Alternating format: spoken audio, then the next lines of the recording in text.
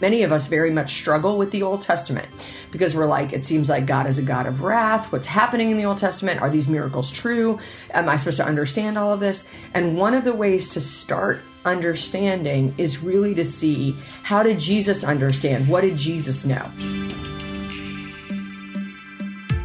Welcome back to How to Study the Bible podcast. My name is Nicole Eunice, and I am so glad for these few minutes that we get to spend together in expectation of what God has for us. Truly, that is the attitude I want to invite you to, that when we come into God's Word, even when something doesn't quite make sense or we just begin to ponder or question, that can be a glorious thing. That can be a good thing. That can be a place where we are spending time with God in the inner sanctuary of our hearts, even as we go through our day, even as we continue in daily life. And really, at the end of the day, what this podcast is all about, and really what I think we're all called to in this life, is not more Bible knowledge, but actually space to experience God. And what we're learning in this series that we've titled True Life, as we look at the temptation of Christ and how that teaches us about the culmination of his ministry as we lead into Easter, as Jesus began his public ministry, what that looked like, and how that is a precursor and a sign of what he actually fulfilled on the cross. As we do that together, what we're really being invited into is not the ability to name verses as we go through our day, although that's a wonderful thing, but actually the ability to experience the presence of God in our life, to believe that as we learn about God's way through his word, and as we become more and more filled up with his word, he gives us what we need, that the Spirit will instruct us through his word, and that we will find that we are able to resist the ways of the world, the ways that we may be drawn into insecurity or anxiety or self-serving action, that we can actually resist those things because our hearts are being filled up with what we really need, which is the presence of God, the beauty of God, a dependence on God that puts us in our rightful place on the earth. Woo, wasn't planning on saying all that today, but man, I guess I needed it. I hope you did too. So we're going to continue in our series. If you're just joining us for the first time, welcome. We're glad you're here. What we do here is we spend about 15 minutes just in a passage of scripture. We're using a study Bible, really just a study Bible, and 4 simple questions that you can find if you just circle back in the podcast. And I would invite you to at least listen to last week, where I give you kind of an overview of this framework. But wherever you are, join us, because I believe that when we are in God's word, he always has life for us. He always has something to teach us. So we are in a passage in Matthew chapter 4, and we're continuing on, and we talked about the temptation of comfort last week. And this week we're talking about the temptation of validation. So let's go into our word. If you want to just join me by taking a deep breath and asking God to reveal his insights to us. We know from scripture that we can actually pray for increased knowledge and wisdom and insight into God's word. So we're going to do that together right now. Heavenly Father, we pray that you would open the eyes of our heart, that you would open our ears to receive your words, not just as words, but truly as knowledge, wisdom, and discernment for our lives. In Jesus' name we pray. Amen. Okay, verse 5, Matthew chapter 4, verse 5. Then the devil took him to the holy city. This is Jesus that we're talking about. The devil took him to the holy city and had him stand on the highest point of the temple. If you are the Son of God, he said, throw yourself down, for it is written, he will command his angels concerning you, and they will lift you up in their hands, so that you will not strike your foot against a stone. Jesus answered him, it is also written, do not put the Lord your God to the test. Okay, here we go. We're going to start with our first question. What does it say? So as we begin to look at this passage and see it playing out, you may notice a few things that you would want to know. Perhaps underline holy city. What is the holy city? You may wonder to yourself, stand on the highest point of the temple. Are they like teetering on the top of a steeple? Or what is this supposed to look like in my mind? So you might have a couple of questions from that verse. And as you go into verse 6, you may notice right away what we talked about last week, that we've got this this sort of if-then conditional statement or temptation, truly, that Satan is inviting Jesus to. He's putting a identifier in the beginning, right? If this is who you say you are, then do this thing, right? So in this case, it's if you are the Son of God, throw yourself down. Now, you may notice, for it is written, if you underline that, if you've been reading your Bible for a while, you'll know that this phrase, it is written, is referring to a different place in Scripture. And your study Bible will show you in the cross references where that different place is. So I would make a note of that as well. I want to know where this comes from. And I'm noticing, as you probably are too, okay, now, last temptation, we just had Satan being like, hey, take care of your own needs, right? Because you're hungry. This temptation, we have leveled up, right? The enemy of God, this Satan, has actually now quoted Scripture to Jesus. And this is, you should take note of the fact that just because you know Scripture doesn't mean that you are worshiping God or following him. So he's using Scripture now against Jesus. And Jesus then answers, and it says, it is also written. So again, we're going to underline, we're going to want to know where Jesus is quoting. So what does it say? The devil quotes Scripture. It doesn't mean you're following it if you quote it. And we see this similar temptation formula as we saw last week. If you are who you say you are, and now he's also saying if God is also who he says he is, because he quotes Scripture. So he's like, okay, first I'm now going to call into question your identity, and I'm going to call into question God's identity by using Scripture against you. So that's kind of what is happening here. And now, of course, we've sort of questioned and left ourselves those question marks on the things that we want to look into today. We want to understand the holy city, the top of the temple. Yeah.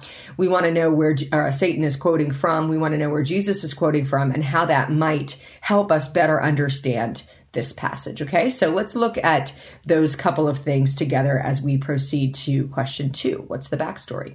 Okay, so what do we know about the high point of the temple? This is where I use my NIV study Bible or your NLT study Bible. Hopefully you have a study Bible. It's going to have extensive study notes, and every part of this scriptures that we use in this podcast, I'm not going to commentaries. I'm not going to some of my deeper helps when it comes to preparing for preaching and teaching, because I want you guys to see that you can do this yourself. Like, you can do this kind of study, that even within just a study Bible, you're going to find a trove of treasure and knowledge and wisdom that helps you actually understand Scripture. So I'm going to my text note in chapter 4, verse 5, and it talks about the temple. And this is what it says. The temple, including the entire temple area, had been rebuilt by Herod the Great. The courtyard had been greatly enlarged to about 330 by 500 yards. So again, when we're trying to understand a passage, imagining it in your mind can be super helpful. So 330 by 500 yards is huge. Okay, so a football field is 100 yards. So it's 5 football fields wide and 3 football fields deep. So if you can imagine that, I mean, that almost makes me feel like I'm looking out over a tarmac, like where an airplane would land.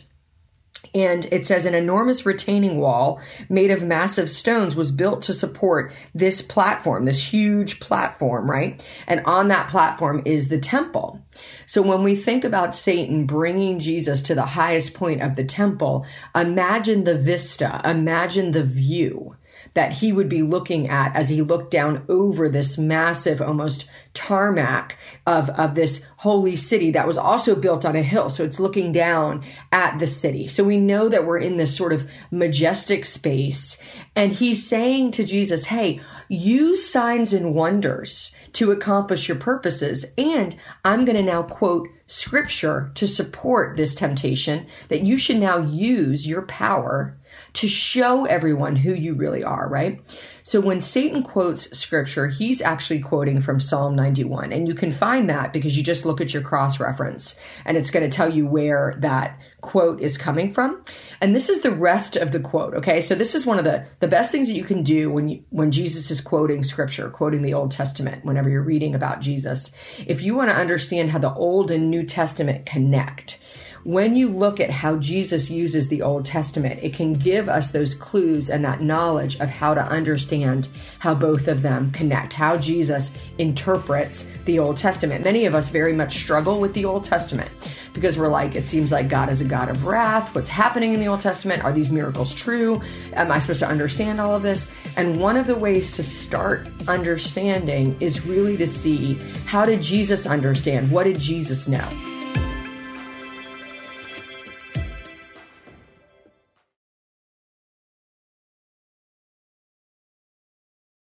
So Satan is going to quote from Psalm 91, and it says this in verse 11 and 12. For he will command his angels concerning you to guard you in all your ways. They will lift you up in their hands so that you will not strike your foot against a stone. So if we go into Psalm 91 and you did a quick sort of skim of Psalm 91 and you try to understand using your framework, what is Psalm 91 basically about? What you're going to find in Psalm 91 is that this is a psalm about the protection of God, right? There is a difference between being protected by God and testing God to see if he is who he says he is. And I love that verse 13 says this. So we just read Psalm 91, 11 and 12. That's the part that Satan quotes to Jesus. But look at what it says in verse 13. You will tread on the lion and the cobra. You will trample the great lion and the serpent. And we know that in Scripture, the serpent, the cobra, those are archetypes of Satan. That those images of the snake are used to describe Satan. It's almost like it's like the enemy is so dumb to go and use a quote that Jesus would know the rest of the chapter, and that the very next thing is like God saying, "Hey, I'm going to give you victory over this temptation. I'm going to give you victory over this Satan who has dominion over this world."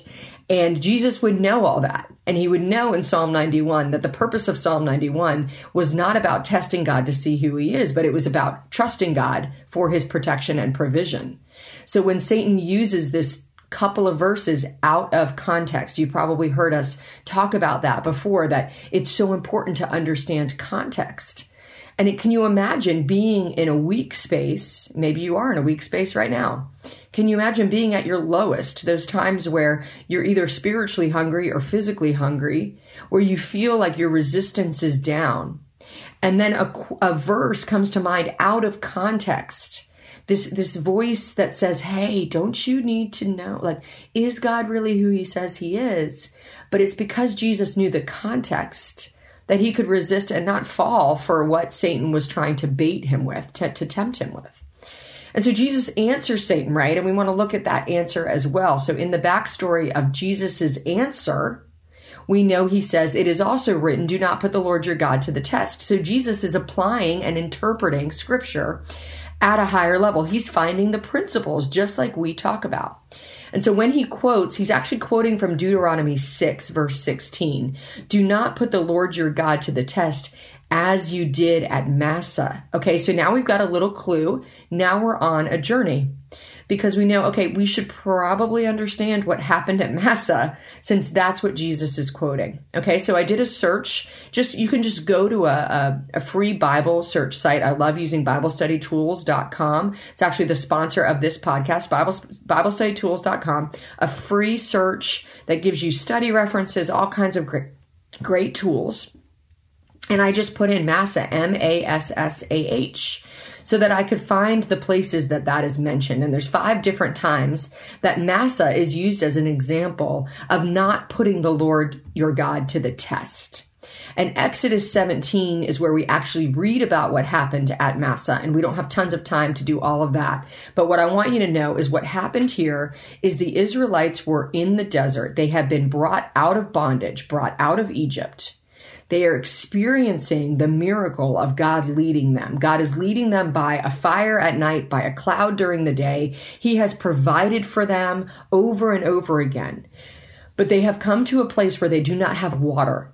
And they begin to grumble against Moses. It actually says that Moses was afraid they were going to kill him because they didn't have water. And they were beginning to doubt, or more than beginning. They were fully doubting that God is who he says he is, even though God had continued to miraculously provide for them, beginning with removing them from bondage. Continuing with parting the Red Sea, showing up as a fire pot at night and a cloud during the day, providing again and again and again, showing who his character really is. But in a moment of weakness, when they felt like God was not with them, they grumbled against God. They tested God. And God remembered that as disobedience, because even though he had provided again and again and again, in their weakness, in that moment where they were like, we don't have water, they turned on him. They turned on God, and they turned on God's sort of figurehead at that time, which was Moses. And Moses went to God like, they're about to kill me. And so when we're looking at what Jesus is saying, he's like, hey, Satan, I understand what disobedience looks like. And disobedience looks like calling into doubt God's provision. And I'm not going to do that. He's like, no way. So we see all of this happening in this passage. Okay. So we're going to go on to principle or question number 3, What does it mean? So this is where we talk about principles.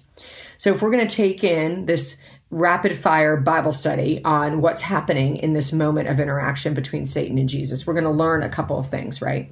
And I think we see a theme developing in both the way that Satan uses scripture and misinterprets it and takes it out of context, and the way that Jesus uses scripture and takes us to a story that is very helpful to know about this moment. In this moment, when Jesus' temptation is validate yourself, go ahead and show the people who you say that you are. Go ahead and prove that you are who you say you are outside of obedience to your Father, right? And in that moment, we learn there's a difference between claiming and sort of forcing or claiming the truth of who God is, claiming the promises of God. There's a difference between claiming the promises of God and testing God for who he says he is. When we test God for who he says he is, we say, God, prove yourself to me. And whenever we're using that kind of spirit and that kind of attitude, we're actually placing ourselves above God. God, you need to show up for me in a very certain way in order for me to know who you really are. And what we see is that when the Israelites did that in Exodus, they did that after God had proven who he really was over and over again. It's not like God had never shown himself, that there had never been miracles, that there had never been signs and wonders. It was that in a moment when they didn't feel like God was there, instead of trusting and claiming what God says and who he is based on what they had experienced in the past, they just lived in the present with God is no longer with us. And friends, how often this happens to us as well. Even though God has shown up for us in the past, even though we're experiencing his blessings and provisions, even though we've had those moments where we're like, oh, I've been forgiven, I've been set free. The moment that we hit that weakness, it is so tempting to try to be like, if God really is who he says he is, then I'm going to ask him to validate himself. Like I'm tempted to test God. And we see here in Jesus's resistance of that testing, that when God tests us, it yields obedience and trust. But when we try to test God, it yields rebellion. It's us saying, God, I'm going to need you to operate on my terms. Instead of saying, God, I want to open myself up to experience your provision. I want to open myself up to resist this urge to try to test you.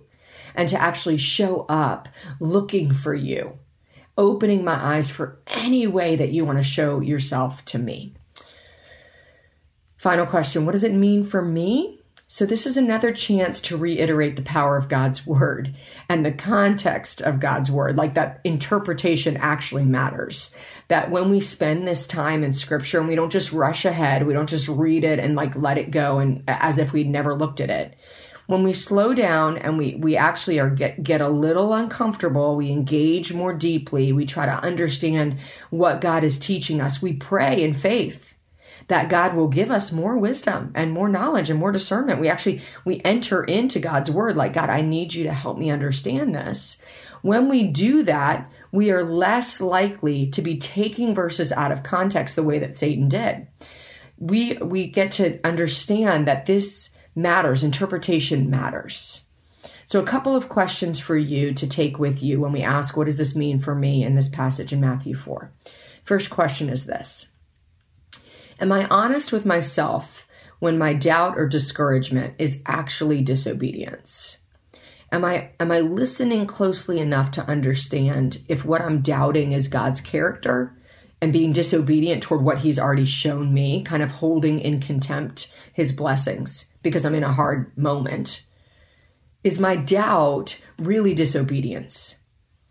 And the second question is, am I equipped to answer my doubt or discouragement with the word of God? So this is what we see Jesus doing in the midst of a difficulty, in the midst of a moment where he would be at just the lowest point. Don't forget, he'd been fasting for 40 days and 40 nights. We see that Satan comes to him at an opportune time. This idea that the enemy is looking for places of weakness to enter in the hopes that he can call into question God's character in our life, that he can call into question our own sort of salvation, our own understanding of what it means to have a heavenly Father who loves us, who provides for us, who's with us. If in those moments of weakness we're going to have that, are we prepared to answer with the word of God?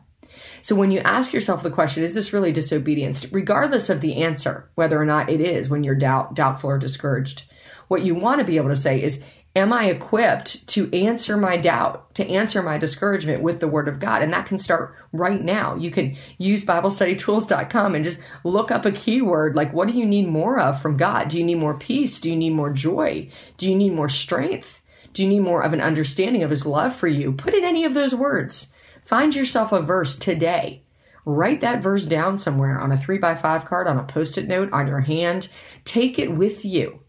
Have an answer for when you feel discouraged or doubtful, because the answer is in God's word. He wants to provide for you so that you can know his blessing and that knowledge in your life. What good news we can find when we actually just place ourselves under God's word and say, God, show up for us. Thanks, you guys. I'll talk with you next week. Thanks for listening to How to Study the Bible with Nicole Unice, a production of lifeaudio.com and the Salem Web Network. This episode was produced by Kelly Gibbons and our executive producer, Stephen McGarvey, and edited by Stephen Sanders. If you enjoyed what you heard today, we'd love for you to head over to your favorite podcast app and leave us a review. It really does help people find us. To learn more about Nicole, you can check out her website at NicoleUnice.com. Her book on how to study the Bible is called Help, My Bible is Alive. And you can find a link to that, plus a link to Nicole's site, in today's show notes.